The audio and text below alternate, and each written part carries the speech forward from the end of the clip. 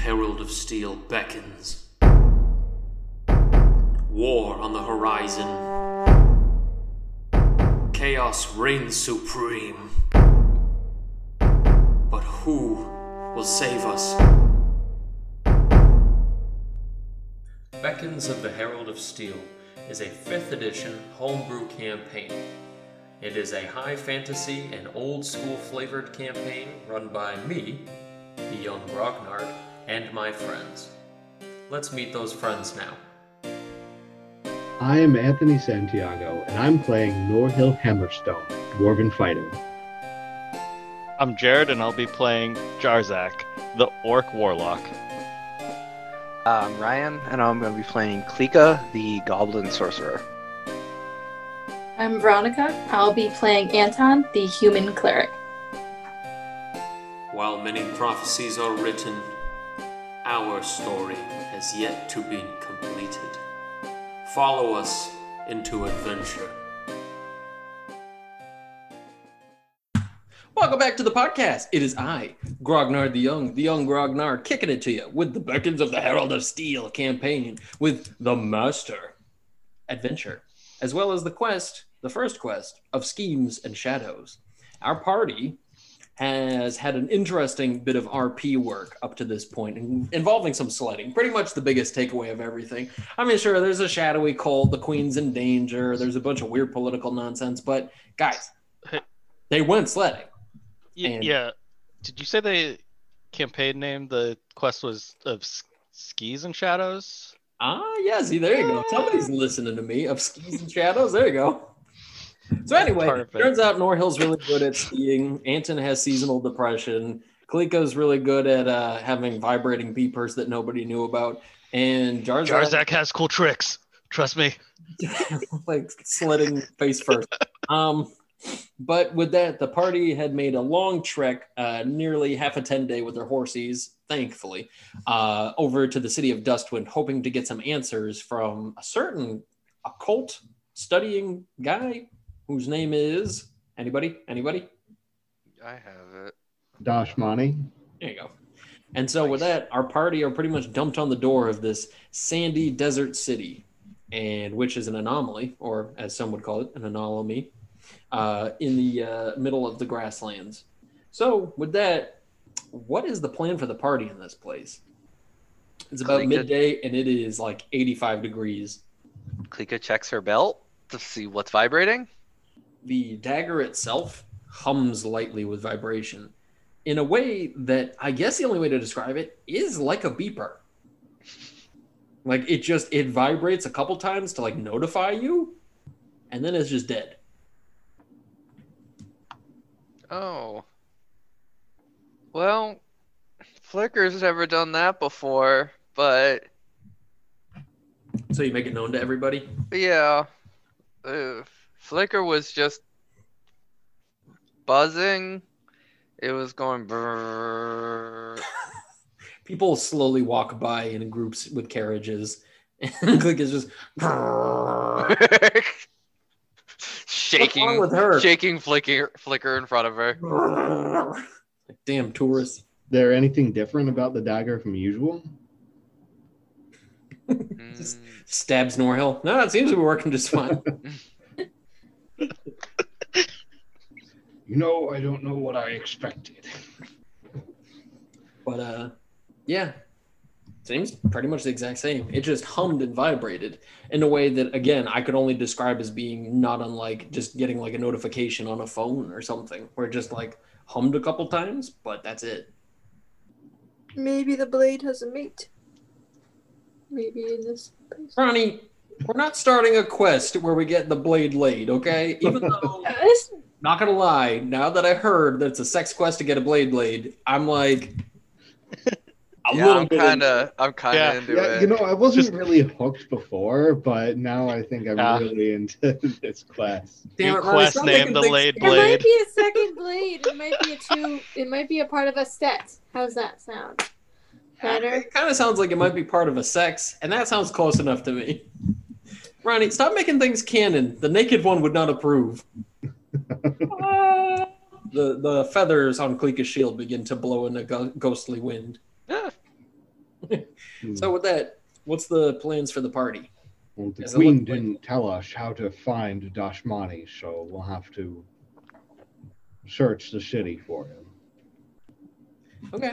And so the first district you guys are going to be going into, which Anton knows somehow as whatever, but Anton starts heading into this place with the party in tow, knowing that this first district is known as the Passage, and this is like the equivalent of like a fantasy highway where there's just like 4 lanes wide of carriages and people moving to and fro through here, as if this is like the main way into the grand marketplace, and it's just a place where people just travel in and out with no major traffic apart from, you know what I mean? Like it's so wide a space that almost looks like over time people have just traveled it that much that it became a 4-lane highway out here. But What sort of people and mounts and carriages and styles are we seeing? it's pretty much just horses and ponies. You see the occasional like riding dog when you see like gnomes and halflings and stuff like that traveling through here as well. But this walk to the center is about like 3, 4, 5 miles just leading in before you start to see like stable homes that aren't shanty villages. You know what I'm saying? But I will say the one part that's probably the most demoralizing for Anton, and I think about it now that I'm like, why did I have to include this when I know Anton's in the party? But there are any number of beggars on the side of the road, including Oh no! He's gonna give like all his rations away. Okay, but can I also get an insight check from everybody but Anton? Because Anton would not even care to check the inside of these children. Nope. He's just giving all. He's giving away all his rations. Norhill God. critted for a total of a 22. Hit him with that cold dwarven logic. Norhill's Cleco got been, a 9. Norhill's been through here. Jarzak got a 7. Oh, Jesus. Norhill's been through here enough times, and he's heard of the practices of the children, and even worse, the masters out here, where you have these sort of like child rings where they try to pick up food and givings and stuff like that from like silly travelers who come in here and feel bad. These children all have homes. This is just like their job. And people will go to orphanages and just pick up children that look like sick and sad and pick up good actors just so that they can beg for stuff and get stuff. And like at the end of the day, bring it back to whoever like has their home. And so Anton just gave over how many rations? 6. Meanwhile, Norhill is just like, looking at Klika and Georgiak now. Be on the lookout. Most of the poor people here aren't actually poor and homeless. Well, no. You don't. They are. It's just that they're also being manipulated in a way that's very awful by people who manage to take them in. You see what I'm saying? This is Norhill's foreign dwarf logic. Oh, that's awful. At first I thought there was a misunderstanding. Now I realize Norhill has just got some thoughts. Okay, so Some I mean, heavy libertarian I don't know thoughts. why I make this assumption, but I feel like dwarves are all about like communal living, and people don't just live out on the streets. yeah. Right. So this is him making the erroneous assumption that because we need to be looking out for pickpockets and charlatans, that it's all just a ruse. Yeah, I think in my mind, in dwarven society, the only time, and like obviously this is not reflective of real life at all, but the only time you would be homeless is by choice. So Or if you were disgrace your clan to the point that you're not allowed to be right, at which point like it's you're so far under society that like it's not even worth like noting. But yeah, let me put it this way. I think this is a good way of taking Norhill's thought and putting it into a context here. Yeah. Norhill's under the impression that their actual occupation is demanding food from others. So it's just an incredibly dishonorable way to make a living. Right. Yeah, there we go. That makes sense. That way he's not like, poor people deserve this. He's like, this is just how they make a living, is by being like here and asking for food. Which, whatever that has for implications. Yeah. I mean, everyone's got to eat, and it makes Exactly. Anton happy. Here, Anton, I got a couple spares, and I give over 3 rations to Anton to hand out. Oh. It makes sense, though, that Norhill would almost look at this like the common bard at a tavern, where it's like the good performer gets food, and these children are little performers, and this is just the occupation they're raised into. So Norhill's like, that's good and all, Anton, feed them because they do need to eat, but also recognize that like there's somebody who's making a profit off of this. You know what I mean? Okay. I had to do a lot of gymnastics to like almost apologize to myself for having including this entire thing in here, which in retrospect, I'm like, why did I include any of this? I'm like, you know, I probably didn't need any of it. It definitely doesn't feel good, but now I'm just, tripling down on this thing I said all half-cocked. It's not easy for Norhill being a stranger in a strange land.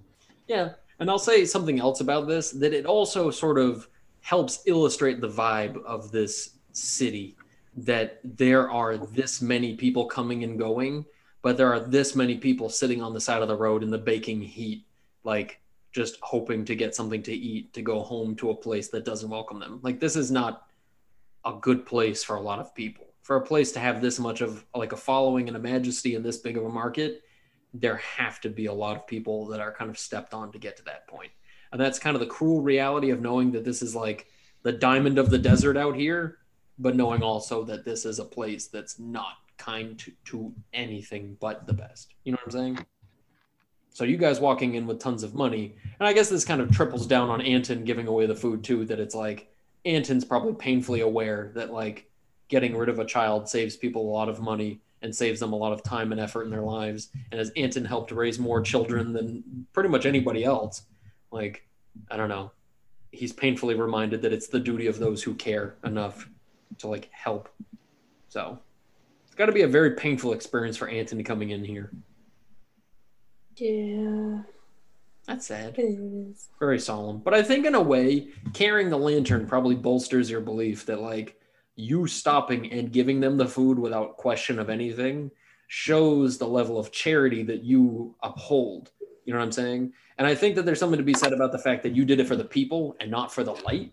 I think that probably helps bolster Anton in this whole thing, that like, even though this breaks Anton down, it does probably look like Anton feels like he has found his purpose doing this. You know what I mean? Granted, it's only like 9 rations that he's handing out, but like, I need to learn how to bake bread. I need to learn how to make rations to give rations. One more level and you have create food and water. You're almost there. I know, right? is this where Anton's going to end up retiring to and just open up a bakery, and he's just going to spend his adventurous livings just baking charity bread for people? All of your spell slots every day on Heroes Feasts. Aw, Anton, Lord of the Feast, Keeper of the Flame. Oh. So anyway, now that we did that, the party is able to head through the passage and enter through like the major one of the major living districts, where there are a lot of guild halls and guild houses and tons of inns, more than you could count, more taverns than you could count, fountains, brothels, just all these different major places where you can see people kind of just piling up in a non-COVID world. And you guys can, as you continue in for another like 2 or so hours through this traffic of people, you make it to what could be described as the Grand Market. And Grand Market is an understatement, as there are just like shanty villages of carts and stalls, to the point you wonder, like, does anybody ever close a cart or stall here? Because it's all just so jam-packed and tight together that it's pretty much single file walking to get through any part of this, with a gigantic and humongous fountain in the center, which shows a couple of dragons duking it out. It's hard to tell exactly what kinds of dragons they are, as the statues here look like they're very well battered and beaten, but you can tell that the fountains themselves are spurting water out of the mouths in a way that like they're like spraying at each other and spraying into a fine mist all around. But this thing is a titanic fountain, and it seems to be like, you know, one of the major, I would say, like, I don't want to say like the crowning jewel of the Grand Market, but there's little kids sloshing and playing in the water as well, and just kind of like dunking each other. And you see people bathing in here, but the water doesn't look filthy at all. So it almost seems like maybe this is purposed to be like this, but yeah. There's little kids and Klika. Yeah. Like, wait, where's Klika? Klika's are running through. Yeah. Just riding on the back of the dragon, like, woo! Sliding down the back. You're like, wee! But can Klika give me a Arcana check? You have Arcana? Yeah. Swag. It's not good, but I have it. Ooh, soft 20. These are brass dragons. And you feel a strange sense of knowing that, even though over the years these statues have worn down a lot of the details. For some reason, you just know this fact very, very painfully clearly that that's the case. And it's just kind of like brought to your attention that there's just two brass dragons. And the more you look at it, these statues don't actually look like they're like angrily fighting one another. And knowing how the brass dragons function, this almost looks like they're in some sort of heated, spirited debate. You know what I'm saying? Mm-hmm. And so seeing that the kids are playing in the water here shows that this isn't some like gruesome statue. It's just kind of brass dragons do what brass dragons do. You know what I mean? It's like seeing a statue of people fencing. It's not like they're fighting to the death. It's more like the sport. You know what I mean? Yeah. So with that, Who you can guys scream louder? What's that, Fox News? No, I'm just kidding. But anyway, what's the more like American debate system? But anyway, what's the? Are we just gonna cut the first 30 minutes of this episode? Is I that the hope plan not. at this point? This is a sweet episode. We are really. I know, right? hitting We all it. sound like terrible people this time. I don't think so. I think this Anton is sounds great. Yeah. Anton's really pulling back from the last episode. No, I think this is an important thing, though. This should be a difficult place to be. It's the sort of thing you think of in any major city where there's this much money. It's like that old silly ethical dilemma where it's like, would you rather live in a place where 99% of people are in total peace and harmony, but 1% are in absolute abhorrent conditions? So that, you know what I mean? And this is kind of this place in a living condition where it's like, I mean, the market is fruitful, colorful, loud, and happy. Like people are just having a good time. There's not a lot of angriness. There's not a lot of street rabble, but that's because everybody who's here can afford to comfortably be here, selling wares and buying wares. So it's one of those things where you guys had to walk through the passage before you could get to the place where you guys, money bags, included, belong. You get what I'm saying? So for what it's worth, I'm keeping the 30 minutes. Y'all can suck my ass. So Does Klika notice Flicker reacting at all as we travel through like the stalls and all through the city and stuff? No. Can Norhill look out for any establishment that seems to be like fortune tellers or esoterica, oddities? Anybody who seems like they would be in the vein of an occultist? Would that even be a religion check, like to get just a better idea of what to look for? No, I mean, I figure it makes sense that it's like it'd be like an archivist, like anybody who runs a major library, but for a very specific thing. You know what I mean? So by looking to things like fortune tellers and stuff, that does make a deal of sense, as well as like, fancy book dealers, I guess would be a thing too. So if I got to get an investigation check from everybody, that would be fine.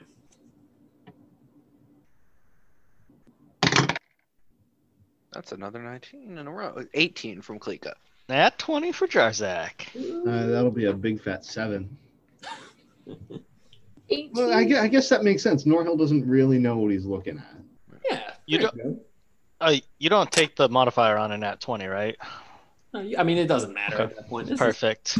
It's all malarkey to Norhill, Yeah. It's just like, I'm gonna look for something that looks stupid and fake. Just looking around, that's Everybody everything. knows that the only legitimate form of fortune telling is directional geomancy. Yeah. So, I mean, naturally, this is an episode that makes Anton look good. It makes Norhill look like an ass. That's all this episode is. And Klika's just as playful, and Jarzak's in the same vein of probably simping for girls. Like, it's pretty much smooth sailing. Yeah, everybody gets their spotlight and the opposite of a spotlight. Yeah. Kind of scared to see what the downside of Anton is. Well, no, Anton did have a few episodes of like, why don't we cut her head off and carry it around to scare them? You remember that with the cultist? Yep. For a while, Anton was on team, let's display the dead head as a trophy. Let's all have that known that when Anton's like, I'll bake bread for the children. That was supposed to be an immediate sign of peace. The head chopped off? Yeah. Anton also that's, like, passed up on immediately, like, helping those alright. lizard people. That's very true. It's literally just about the kids. This is just Santa. Santa doesn't approve of lizards. Fuck a lizard. Lizards or witches. So anyway, the party was able very easily to find somebody who sold books and not only just books, but a bunch of like fancy leather-bound like books on the occult, dark mysticisms, and magics. So it was pretty easy to find this guy, but yeah, Jarzak was able to point him out very clearly before anybody else. But yeah, so you guys walk over to the stall, and before you is what could only be described as a half goblin. He is a wretched-looking green-skinned man, but his ears do not look like that of a goblin, nor do his teeth. He looks almost like if Yoda and Kermit had a weird love child with like Joe Pesci. Oh my. Yeah, and he just turns to you guys as you come over to his wares, and you notice one eye is a lot bigger than the other one, as if one belonged to a human and one belonged to a goblin. And he looks at you guys as you approach the stall, and he says, I don't think you have the money to afford what I have to sell. First editions, premium copies. Whoa, premium copies. Oh, I think you might be right. That's not funny, but whoa, premium copies. Guys, we gotta get out of here. To me, those They used the good inks on this one. Yeah, wow, you're selling some good stuff. I mean, for me, it all looked like a bunch of fakes. I was going to start spreading the news around town about it being fake. And he's like, you trying to threaten me? Yes, that's exactly what I'm doing. Your reputation's on the line. And he says, what is your plan here? Are you trying to get a discount or something? Yes, that'd be great. So we can afford it. You know, look, I'm going to show you my wares, but I'll show you the good stuff. But listen, there's a bit of a cover charge. I'll do you this. 5 gold pieces, and you can see the good stuff. Yeah, the cover charge is I don't tell anyone you're selling crap here. He's and like, you let me see the good stuff. What, are they gonna believe you? You don't even have dust under your fingers or dirt in your hair. I don't believe it. Nobody will believe Because over there casting mending on Jarzak as we go in to clean him up. Like the one time he needed to be dirty. And the point being that like you can tell this is something of like I don't want to say it, like a cultural ism where they're just like, this means that you belong in the market. You've been here. Like the sand is in you. Like you're part of Dustwind. And you guys just bumbled in from Stupid Town. And you're just like, I'm going to say you lied. I'm like, oh, go ahead. Yeah. Like, very bad man. No dust under my fingers because I pay someone else to do my dirty work. Now let me see the good stuff. Jarzak, you can use 100 XP. I'm just kidding. But you don't even do XP.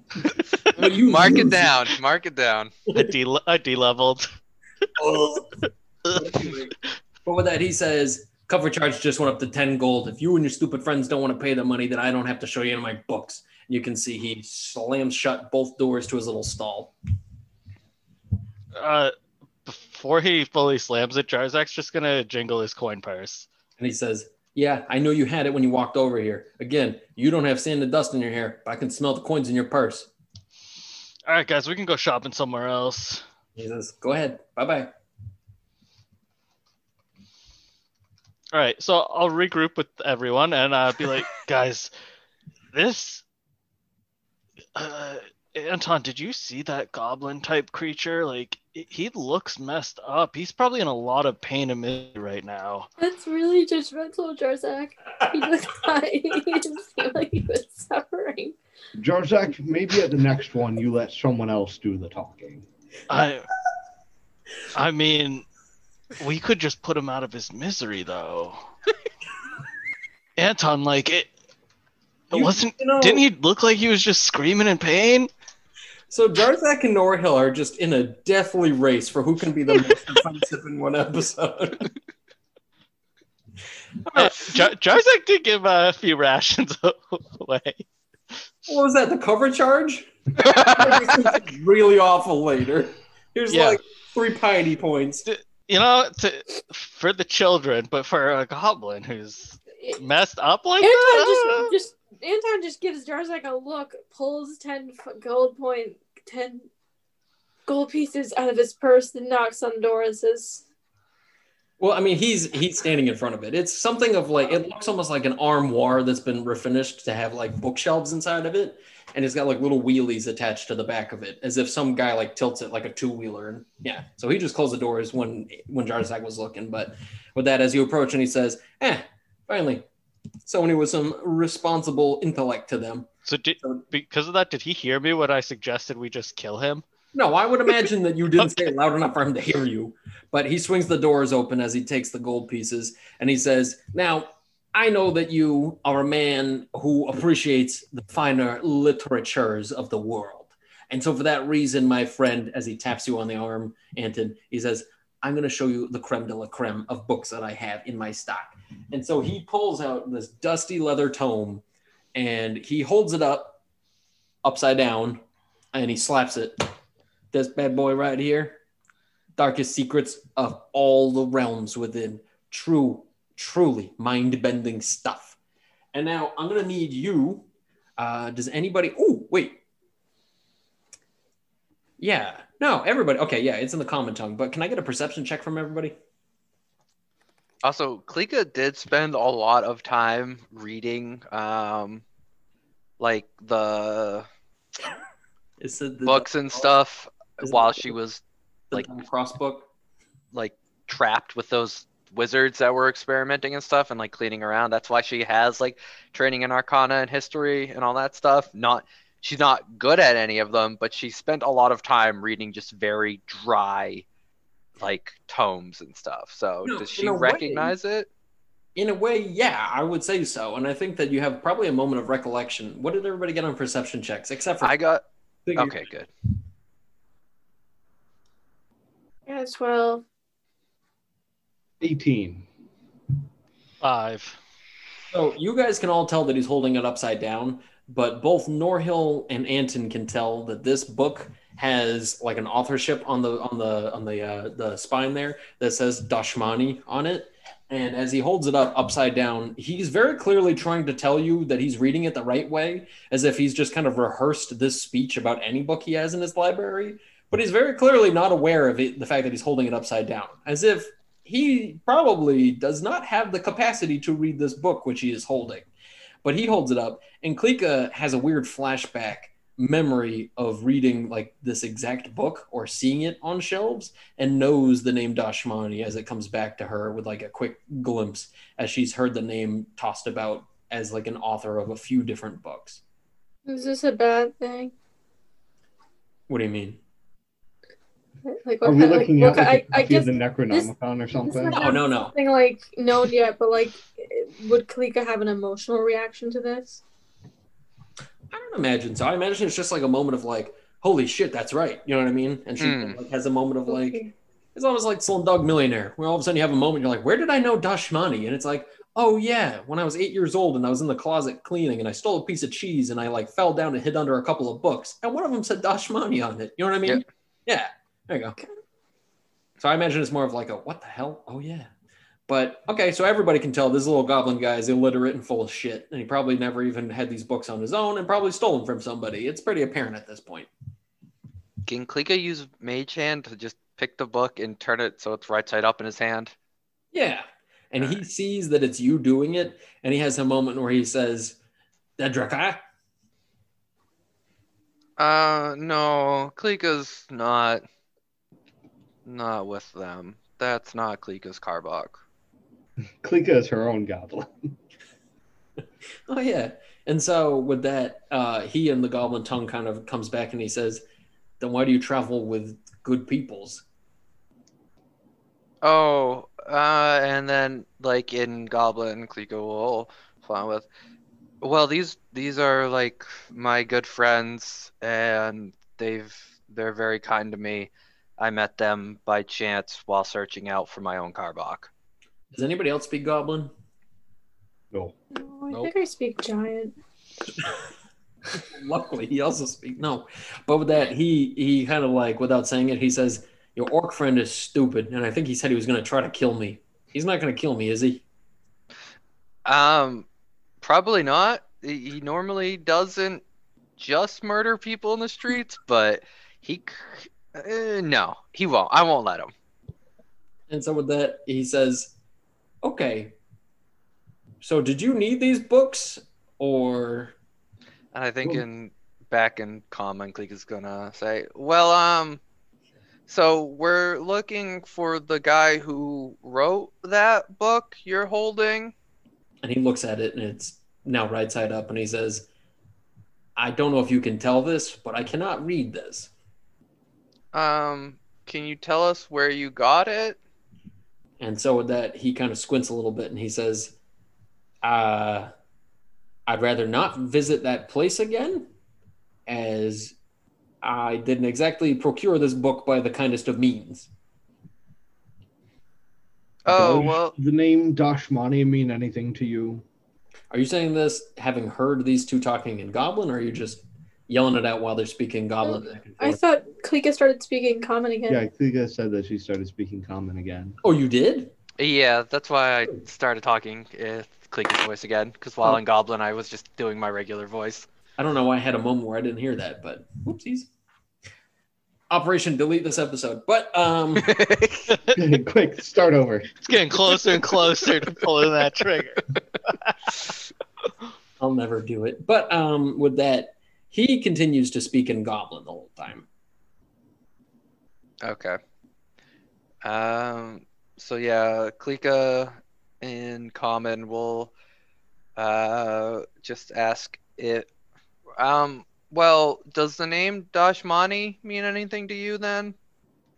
And so with that, he kind of like shrugs his shoulders a little bit and he says, the guy has a fancy shop somewhere over by the Fangstones, but I don't know. I know he doesn't have much to him, and I know that he's got a lot of impressive wares. Guy's got too many books, so I just kind of went in there with the exterminators, and turns out I didn't exterminate something. I just took some stuff with me. So, why? Do you need to see him or this book or something? I'm kind of missing your point here. Yeah, Klika and her friends are looking for Dashmani, but with that information, we should be able to track him down, and we won't tell him that you got his book. Don't worry. And he says, okay. I mean, I trust you well enough, but yeah, good luck with that guy. Anywho, have a good one. See you later. We can't buy the book? Oh, do we want to buy the book, guys? Might as well. And so with that, he kind of shrugs a little bit and he says, 25 gold. Oh, I'm Klika, by the way. And he says, charmed, I'm sure. I don't have that much gold. Did he say 25 in common? Yeah, he'll say that one. All right, Jarzak will take out the gold. Oh, thank you. Hand it Guys, over. And take the book. His name is Charmed, I'm sure. So make Ironically, it is. But Thank you for the information, Mr. I'm sure. And so with that, not from Idiocracy, where the guy's name is not sure. Mm-hmm. Very good. And then there's Ford Prefect. Anyway, so now he hands over the book to you guys, and he kind of just keeps back to his hush-hush, little pulling people over once in a while to have them buy stuff. But you guys picking up the book and looking it over in your hands, opening the cover and looking at the title page on the inside. The book is entitled Of Schemes and Shadows by Dashmani. Oh, nice. That's not a sign. What? No. How big of a book? Like, how long do you think it would take to read? It's probably about 400 pages, but it seems more like a recounting of historical, how do I want to say it? Like, I guess political moves done by the various cults in the area that involve themselves in it, but of the groups that are still existent, as it seems like this, historically speaking, has like, three groups that are kind of dead now or have been made kind of like not of use in the area. You know what I mean? Like cults that used to be big or whatever. The biggest is obviously the Eyes of Failure, and there's a pretty hefty section in here on them. And I'm just gonna read through this sucker. how dry is it? Is it like just very matter of fact, like Yeah. here's information, or is it sort of like sensationalized in a way that's made to be read? No, it's like a telephone book. This is sort of Okay. just like a hard. Yeah, that's what Klika's used to. And Ye so, old telephone book. and so the thing is that it writes out pretty much anybody who's been suspected to be a member, or everybody who's suspected to have been killed by, as well as a various recounting of different possible motivations, which wars may have a hand, and all that other stuff, as well as like an entire recounting of diseases that may have started or spread because of them in strange ways, various poisons, insects that have been bred and raised for such and such, basically everything you'd expect. But it's just so painfully, brutally dry that it just feels like you're falling asleep walking, trying to read it over. And so with that, the party's going to try to find Dashmani. Yeah, Klika's will let everybody know. Charmed said that Dashmani has a place over by the Fang Stones. So I guess if we head towards that area, we might be able to track him down a bit easier. Okay. So following the roads and asking the various guards and people who are walking about out here by the Fang Stones, once you travel west past and over one of the large rivers that hails from the major stone by the mountains over here, over near where the palace is, which you guys can see those big kind of like onion top sort of domed pillars sitting out of the stonework on the far side of the city to the north where the palace is. When you guys are traveling west, you cross over one of the rivers that hails from there. But as you guys are heading this way, it seems like, again, the shift from the marketplace to more residential structure is made pretty apparent by you guys passing more inns and taverns that look like they're not just for traveling people. Like it's more actually like to take care of people who stay here. And there's tons of houses and like apartment complex looking piles of stone out here. But again, there's still some pretty busy little streets off of the main road that you guys are following into here. And eventually you guys are led in a direction towards what would have to be Dashmani's shop, as it appears to be this stoneworked, like singled out house that's among a few other ones, but it's squat and it is very much so separated from the other multi-leveled ones and kind of creviced away in a back alley of sorts. But as you guys approach and get closer to this place, what would you like to do? Overall, it's probably about a story and a half, if that. It's very much so a flat-faced stone building with glass, like blown glass sort of windows that kind of like scallop inward a little bit. And the door seems to be made of like a refined carapace, probably of something of like a bug or something like that that's been kind of reworked and like flattened and heated so that it can make something of a door shape. Pretty typical for a lot of these houses, but some of the bigger ones use wood rather. So this place looks kind of eclectic and strange, but in a way that's kind of acceptable amongst the rest of stuff out here. So yeah, I wouldn't want to make the homeowners association angry.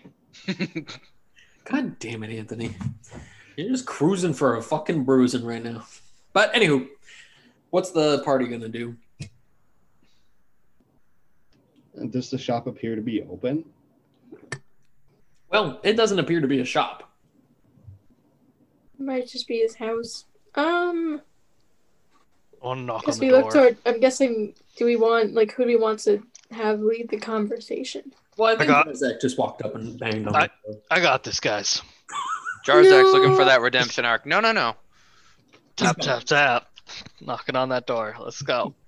And so with that, you knock, knock, knock at the door, and the door slowly opens up, and I don't know any way how to put it other than a man who looks not dissimilar from Jarzak opens the door.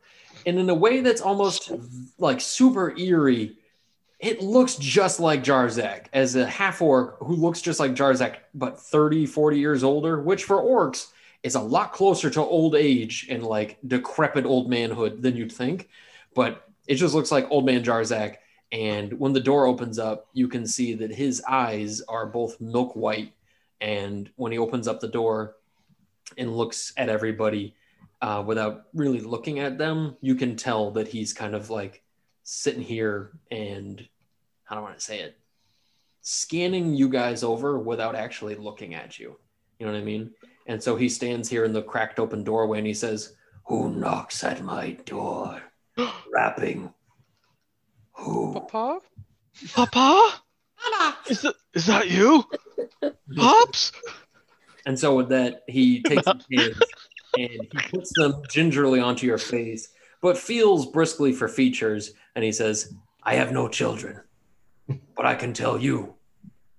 Or Gareth?" Yeah, yes. You as well? He spits on the ground. He says, "I hate that place." Well, yeah, I mean, I'm not there anymore either for a reason. And he says, "That's good enough." And with that, he gestures for you to come in. And I look back, noticing this guy can't really see, and just like give a thumbs up to the group and like wave a bit of like, "Come on, guys, let's go! I did it!" Just watch this weird or this blind half orc just feel up Jarzak's face and then let him in. I have a At couple least of we're not comrades out here. At least we're not being put out right away. yeah.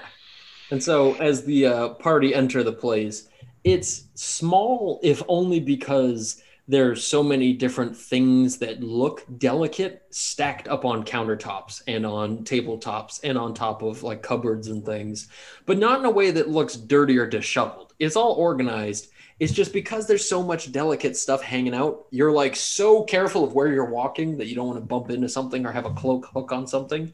But with that, he walks in and he says, "How many are there of you?" There's 3 others. And he says, "Name yourselves and approach." I'm Klika. And so he reaches down and begins to kind of feel gingerly. I will guide towards Klika, like help him, because I imagine that she's a lot lower than he was expecting. Yeah, fair enough. And it seems like I want to also make this note known too, that like in any other circumstance, it's not like, people with visual impairments obviously need to go feeling faces all the time. But this feels like a level of intimacy he's trying to establish, as if you people entering his home this way, like he wants to have this level of connection. And in a way, I guess you could also argue he himself probably at one point could see, and there seems to be some level of like, I don't know how to put it in a way that doesn't sound offensive to people with visual impairments. What is this episode? I don't even know. I'm getting a vibe that this is like this is almost like a grading halfway between a handshake and a hug. Yeah, I mean, I guess the point is that he seems to have lost his vision at some point, and not in a way that he was able to kind of come to terms with. So having an idea of what you people look like kind of gives him a sense that he had lost. Yeah, I mean, and depending on like if he's magic or not, like once he feels the face, he might be able to like just have a picture of the person the whole time. I mean, I imagine it's, he probably has a pretty good idea just from, anyway. Point is that he lends you people into the place and he gets chairs out for you all. And with that, he sits you guys down and he sits at the table with you all and he says, "What business do you have in my home?" "We sought you out on the word of the Queen." "What Queen?" Well, that would be... Are we not in Amaroth anymore, by the way? You guys are in that region, but Dustwind is actually its own separate entity. Right, of course. That would be Queen Alvera of House Garavar of Amaroth. It makes sense to say the Queen, you know what I mean? Like when people in common, like when people say like the Queen, save the Queen, like nobody is curious if it's the Queen of like some other country. We all know which Queen we're referring to, you know what I'm saying? And you guys Also, everywhere else might be empires. True. But anyway, and so with that, he says, "Well, I have no respect for anyone who holds power and majesty over others."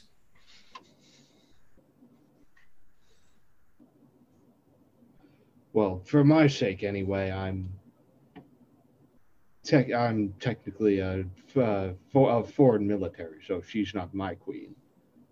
And he says, "How very interesting. Does anybody else have anything important to say?"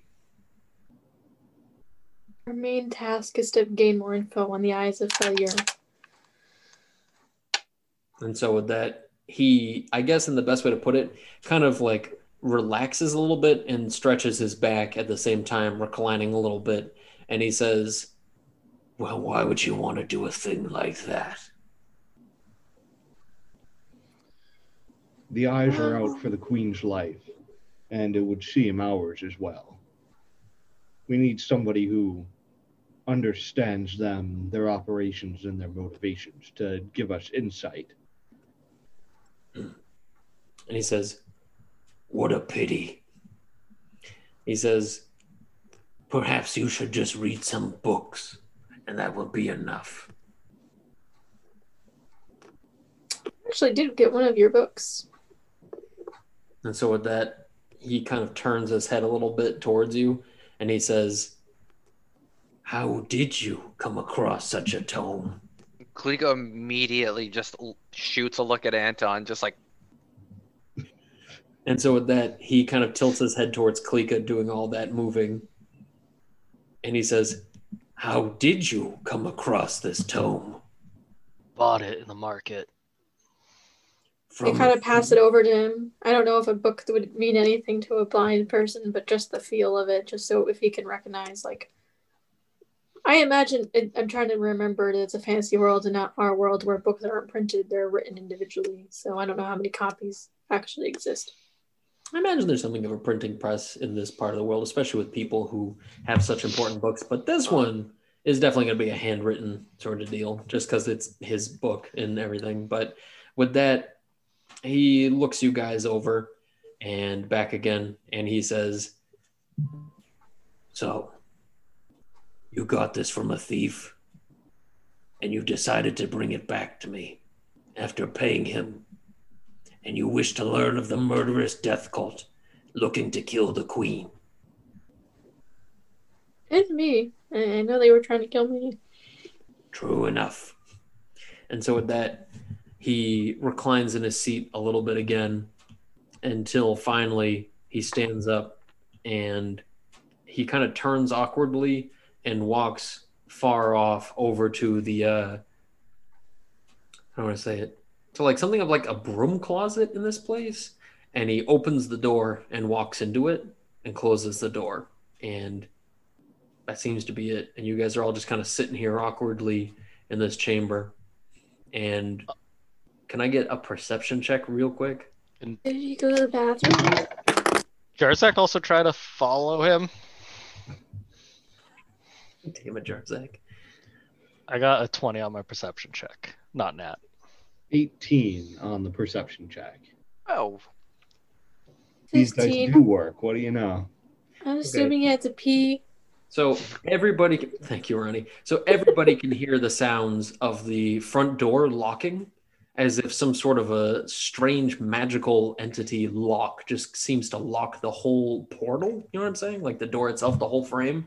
And that door that Jarzak that you're approaching right now, even before the door closes all the way, as you went to go follow him, you see him dissipate into nothingness as that door closes. As it hangs like slightly ajar, like, you know what I mean? Like you can see him fade into it as the door closes behind him. And you can stand here in this place as it seems like you may have been trapped in some sort of way. Guys, I Are think we we've been learning in real swindled. time? Are you We did- what? What? Is he teaching us about the cult in real time? we He is didn't the even cult. pay for an escape room. And so with that, you can tell that coming out of perfect invisibility in the back of the chamber are a series of 3 individuals, 2 men and 1 woman, and each of them are wearing white robes as well as thick metal armor, and they all kind of come walking out of the back corner of the room with silver blades drawn and big metal shields shining in silvery as they come out of the back area with the blades drawn, and they say, "What business do you have here looking into the home of such a vile creature? And what business do you have asking questions about that act most foul as treachery against the queen?" What And business Klika needs to can be tell justified? very clearly, Klika can tell above everybody else, as everybody harks back to that lady who had her neck cracked in the woods. but this is very clearly a contingent of the Tome Guard, and they do not look happy to see you guys in an occult place with like fiction fantasy man walking in the bathroom, and they all have swords drawn, and they're like, "Why the fuck are you trying to research killing the queen?" Like, whoa, this is entrapment. Why don't you take a seat right there? Why don't you just take a seat? I'm sorry, you brought a book called Of Schemes and Shadows? Yeah, we just wanted to hear about it. Yeah, why would you bring that to a little old man's house? Like, listen, it looks bad, but I was just going to teach him about it. Is Chris Hansen getting in on this bad episode? This is that? Yeah. This is like the fourth X. If they were spying on us, they're pretty shitty spies, because then they know the whole story. They're good enough that we didn't notice them here the whole time. Yeah, you guys were just like, oh, there's a blind guy here. We should probably be very respectful and quiet and do whatever we can to be nice to the poor old blind guy. Meanwhile, the lady at the door is just like, magic spell, trick these idiots. But with that, they still have the blades drawn, and they say, what business do you have to be asking of the eyes of Failure? Do we need your permission? We're trying to track them down and stop them. And so with that, they look at you, Klika, a couple times, and one of them, like the guy in the back, he has like a moment where he lowers the blade to the ground for like a little dink for a second. He just like tinks it off the ground for a second and like looks at you as if like the whole world came to a standstill and like tunnel visioned you two together in the tube. And then he like quickly shakes out of it and picks the blade up again. And he says, perhaps this one tells the truth. I sense great honesty in her.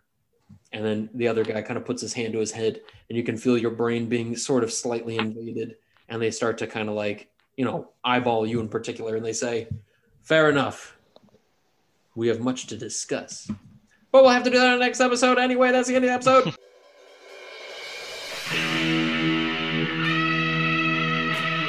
Hey everybody, it's the Young Grognard here. I want to say thank you for listening to another episode of the podcast.